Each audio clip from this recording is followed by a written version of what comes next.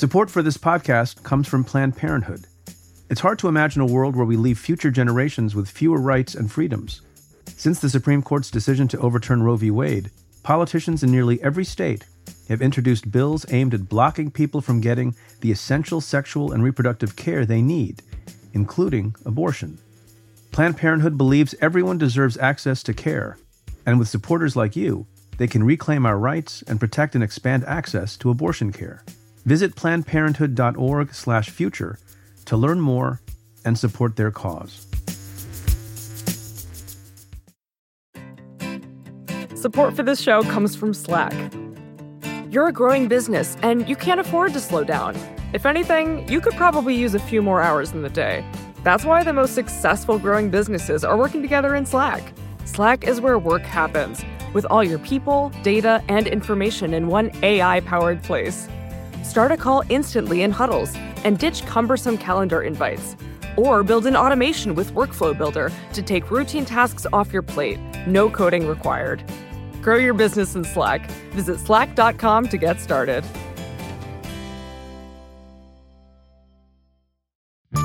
Hey folks, Joyce Vance here. Preet is at the Code Conference this week, so today I'm joined by a special guest co-host, Maya Wiley. Maya is the president and CEO of the Leadership Conference on Civil and Human Rights. She's also served as counsel to the mayor of New York City and in the civil division of the U.S. Attorney's Office for the Southern District of New York. Maya was a candidate for New York City mayor in 2021. Maya and I discussed Donald Trump's latest court battle challenging the FBI's Mar-a-Lago search and a federal judge's order granting his request for a special master to review the seized documents. Meanwhile, DOJ has revealed new details about the search through court filings, including that in June, a Trump lawyer certified that all classified documents were returned, as was previously reported by the New York Times. Maya Wiley and I discuss all of this and more on the Cafe Insider podcast. Today we're sharing a clip from the episode with listeners of Stay Tuned. To hear our full conversation and access all other Cafe Insider content, try the membership for just $1 for 1 month. You can do that at cafe.com/insider. That's cafe.com/insider. We look forward to having you as a part of the Insider community. Maya, that's really the perfect segue to what we really need to talk about this morning, which is someone else who hasn't come forward with truthful versions about his conduct. We're 3 weeks or so past the execution of the search warrant at Mar-a-Lago by the Justice Department. We've heard a lot of excuses from the former president about why he possessed deeply, highly classified material at his hotel and residence. We've heard maybe potential defenses like it was going into my library. But really what we haven't heard is anything that resembles any sort of credible reasoning for why he would take items that bore classification markings to Florida and leave them lying, it sounds like, all over the house. I don't expect that we're going to hear from him anytime soon, but who we did hear from this morning, just moments before you and I sat down to tape this, it's now Monday morning, September 5th, a little bit after noon, my time, Central Time, so that's 1 p.m. On the East Coast, where lawyers across the country are frantically reading the 24-page order that Judge Eileen Cannon in the Southern District of Florida has just dropped. This was the order that followed her hearing last week based on Trump's motion that the review by the Justice Department of items seized in the search of Mar-a-Lago, that review should be suspended, that DOJ shouldn't be permitted to go forward with its investigation, and that a special master should be appointed to re-review everything that DOJ had seized. DOJ advised the judge that their review was complete. Trump wants someone to go behind DOJ and second-guess their decisions about material that they're reviewing pursuant to a legitimate search warrant, which is not unprecedented, but not particularly usual in this sort of setting. So here we are, Maya. What do you make of the ruling? What's your top line? So where to even begin with this outrageous ruling? It is outrageous. Just want to start with the fact that at no point does this judge even address the fact that Donald Trump nor his legal team has not once provided one shred of evidence that he declassified anything. Anything. I say that because two things are true. These are not his documents, if they are presidential records, whether or not they are classified. The fact that there are some personal records mixed in was covered by the search warrant that said explicitly that the FBI could take material that was in or located with classified documents, which is part of why they have them.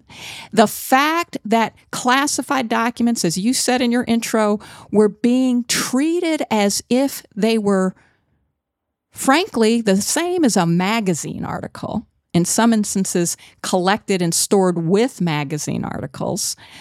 And finally, that there is not only that he had no justification or reasoning for having these records, but that he has not once demonstrated that he declassified them in any way that a court should view that as relevant in any way. And I could go on because there's so much here. I'm actually curious, Joyce, about how you react as a prosecutor to a judge who looks at a case with a criminal investigation with some of the country's most sensitive secrets that then says that Donald Trump, a private citizen, has the right to essentially stop the criminal investigation. And that's exactly what this order does. It freezes the criminal investigation and permits the judge to appoint, after taking advice from the parties, a special master to re-review everything that the government has seized. So, Maya, you ask a really good question, though, which is how I react to this as a prosecutor. And something that I try to do and that we try to do on this podcast is to not be knee-jerk and to look at both sides of issues, because sometimes things are a lot closer than they might look at first blush. This opinion has only just dropped, so I haven't had the opportunity to study it. Although before we started taping with the incredibly capable Insider staff team, I've been talking with them and looking back at some of the case law that the judge relies on, which I think is telling. So just to refresh, right?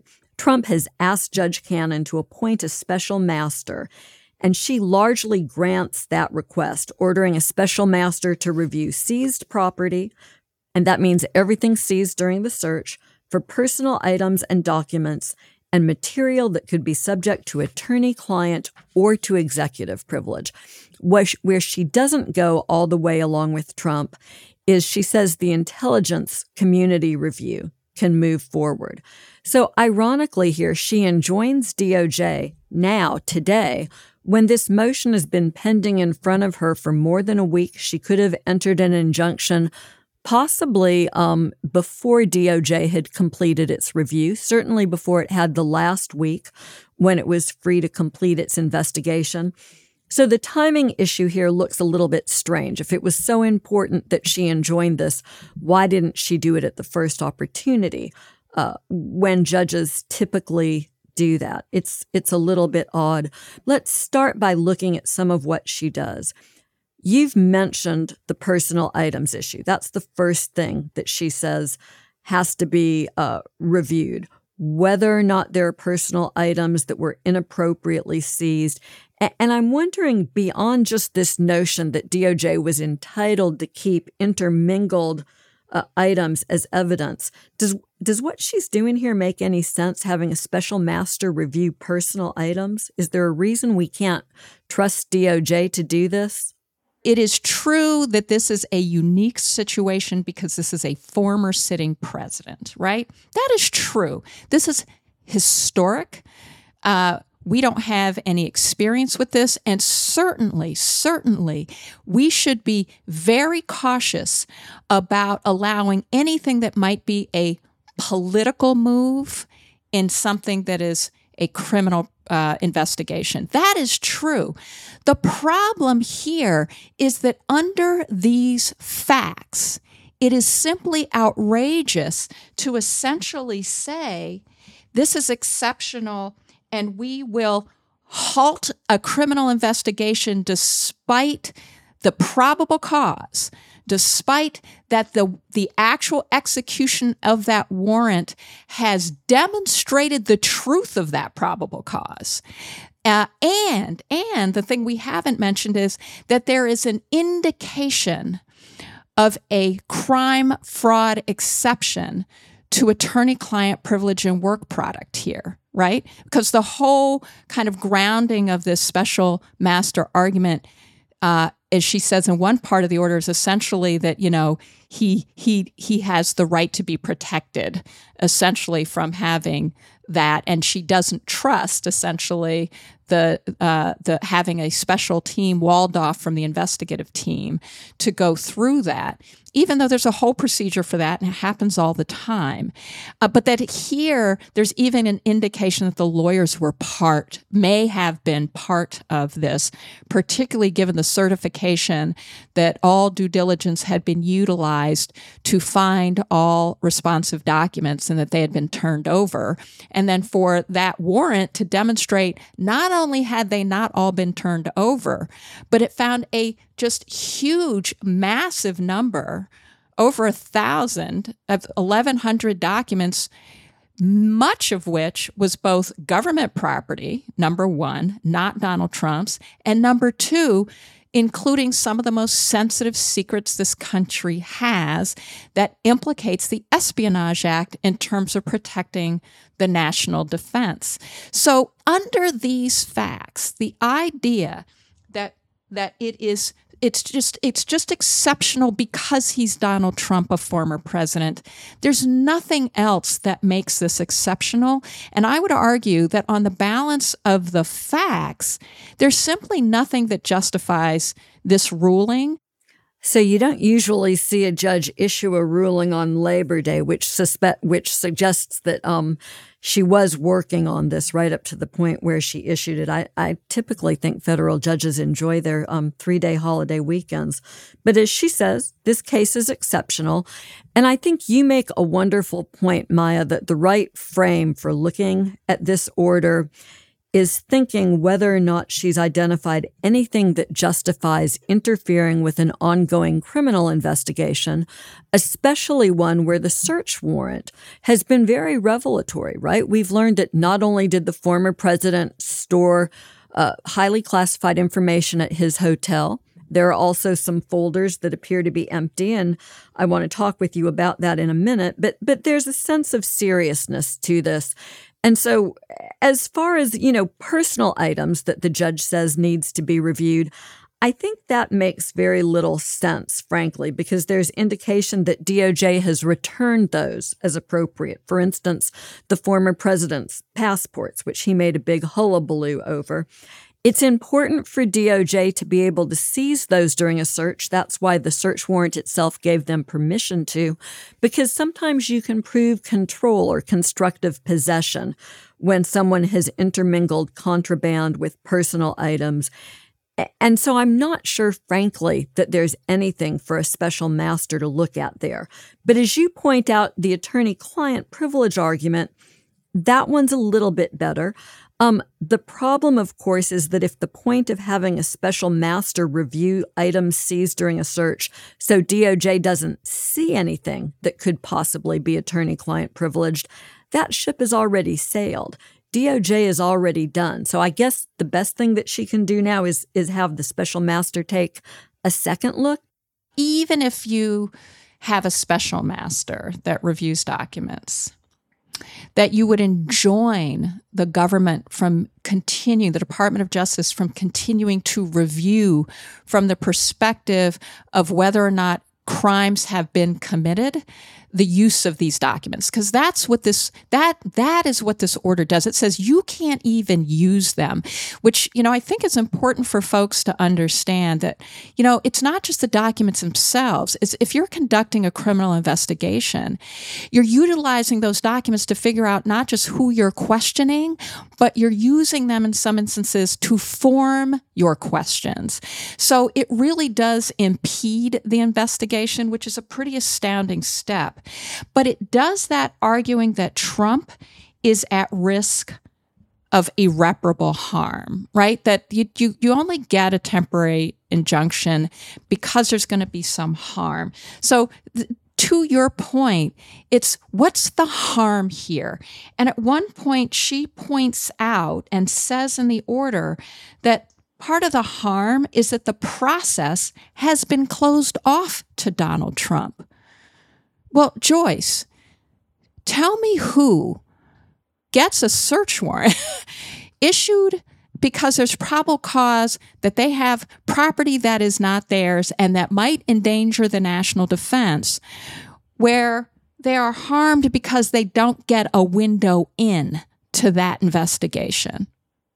Yeah, DOJ could perhaps make this more clear if they issued a target letter to Donald Trump. But I think the subpoena itself and some of the language DOJ has used in its pleadings in this proceeding has made it abundantly clear that they're looking at possible criminal conduct committed by Trump and those around him. So, this argument, it's a tough sell. And I think, Maya, something that I noted in the transcript from the hearing last Thursday. Thanks for listening. To hear the full episode, head to cafe.com/insider and try out the membership for just $1 for 1 month. That's cafe.com/insider. To the many of you who've chosen to join the Insider community, thank you for supporting our work.